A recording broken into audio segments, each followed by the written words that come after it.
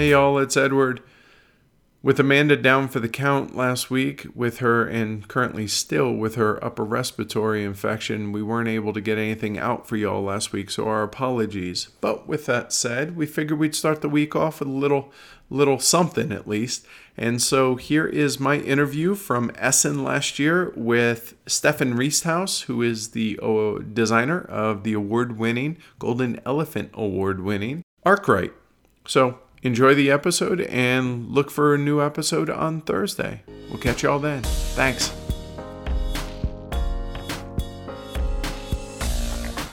All right, it's Edward back at Spiel 2016. Very pleased to be joined with the 2014 Golden Elephant Award designer, Stefan Riesthaus. Thank you for joining me, Stefan. Thank you for being here. So let's start with, why do you design games? Because it's a lot of fun to me to have something I can influence, something I can have as a creative process by myself and say how the rules will be and see if it works, what I have in my head, and work on things that do not work from the beginning, and to play test with my group and get feedback, what's good, what's not so good, talk about games, and it's almost the same things that make me have fun with playing games of other designers and publisher companies. All right. So you design a wide range of games. Now, obviously, the Golden Elephant Award, you won that for Arkwright, which is super heavy, fantastic game. But on the opposite end of that spectrum, you have a couple of games, last year's Visby, this year's Talon. What brings that on? Because obviously you're not designing with a certain weight in mind, so where does that come from? I do not have any limits or any tough borders in thinking. If I have an idea of a small and good mechanic, I think it's worthwhile to develop as a prototype. It's fine for me. I do not have to pimp it out to a big game. And the other way around, if I have a strong theme like Arkwright or economic mechanisms as general basic theme for a big game, I do not take a cut in my brain to say no, that's not good, I have to shorten it down or I have to pimp it up. I just try to make the game I'm interested in for that idea I have initially, and I like both strong games and long games and short games too, and so I have interest in all of the board games at least, not some kind of dungeon crawler or something, but historical theme games and abstract games are my favorites, and so I do everything that comes into my mind. So you don't design with theme first or mechanic first, it can be either or? Yes, correct. Most of the time I come from the mechanics first. I see historical documentation film, or I read in a book or something like that, and I see how things go with economic or with having a harbor that works or something like that. And I think it's a good game, and we can build a mechanic of games around this theme.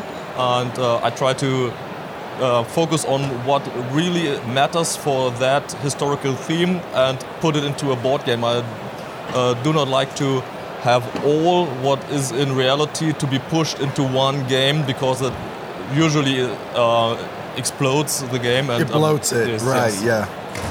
And in my shorter games, it's most that the mechanic is first. And I think it's more comfortable for people to have a theme if it is strong enough to feel good.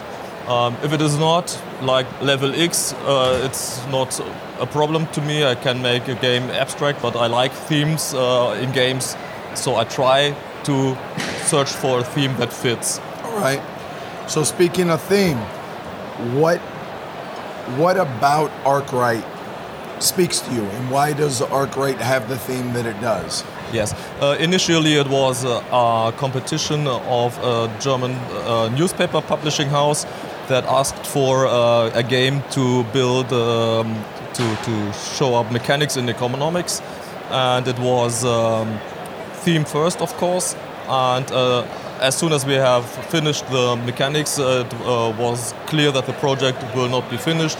And we searched for a typical gamers theme that is comfortable for all players, and we found that the development of factories is best where the first factories became into life, and that was the theme of Arkwright, because you do not have a specific level if you start in the 20th century or whatever, but you can start right from the beginning, just have the factory, have no advertising before, have no whatever, and you do not have one company that is very, very old, but you have all fresh companies. So transitioning now over to what's coming next, and I know that, and forgive the pronunciation, is Gentis? Yes, it's Latin, and in Germany we would say Gentes, but whatever. Okay, so you want to talk a little bit about that? Yes, of course. If everything runs fine, we will be able to publish it next year together with Spielworks, and it is about during the process. It's to build a civilization, and the fine mechanics. I think it's the core of the game is your resources, time, and each time you make an action, you take an action marker, and on the action marker there are sand timers printed on, and you have to take sand timers to your limited spaces of time, and you may decide to take several single timers or doubled to strengthen to lengthen your time spaces this round, but block it for next round. So that is the core of the game. So when I spoke to Uli earlier today, he was mentioning what a cool time mechanic that Gentis has, and how much he's looking forward to that, as am I. So now you have a publishing company, yes? Not by myself. It's owned by my friend Malte Meinecke and my wife. But yes, I'm of course involved. If my wife is and my friend are, I am too. Right. And yes, we are running Ostia Spiele since last year. We have done some games before with the label Ostia, but the real company became into life last year with Blindes Huhn, Blind Hand, of my wife, yes. Which begs the question now, how come you guys aren't publishing your games? Yeah, because there are not enough publishers out there. No, it was just some idea that the game Blind 10 was out by Cosmos a few years ago, and we have been asking why is there no second print one? Can we buy a copy from you? And we always have to say no, we are just the game designers, we have not a big store and do not put plenty of games in storage for whoever comes late, and that made us confident that we will be able to sell a good amount of copies, and we are trying to go to bigger games that we more like. Malte and I develop long games sometimes, and besides Spielworks it's very difficult to find publishers for those games. And maybe it is possible for us sometime to target those projects, but we have to start a little lower. And start smaller and yes, build up to that? Yes. Gotcha.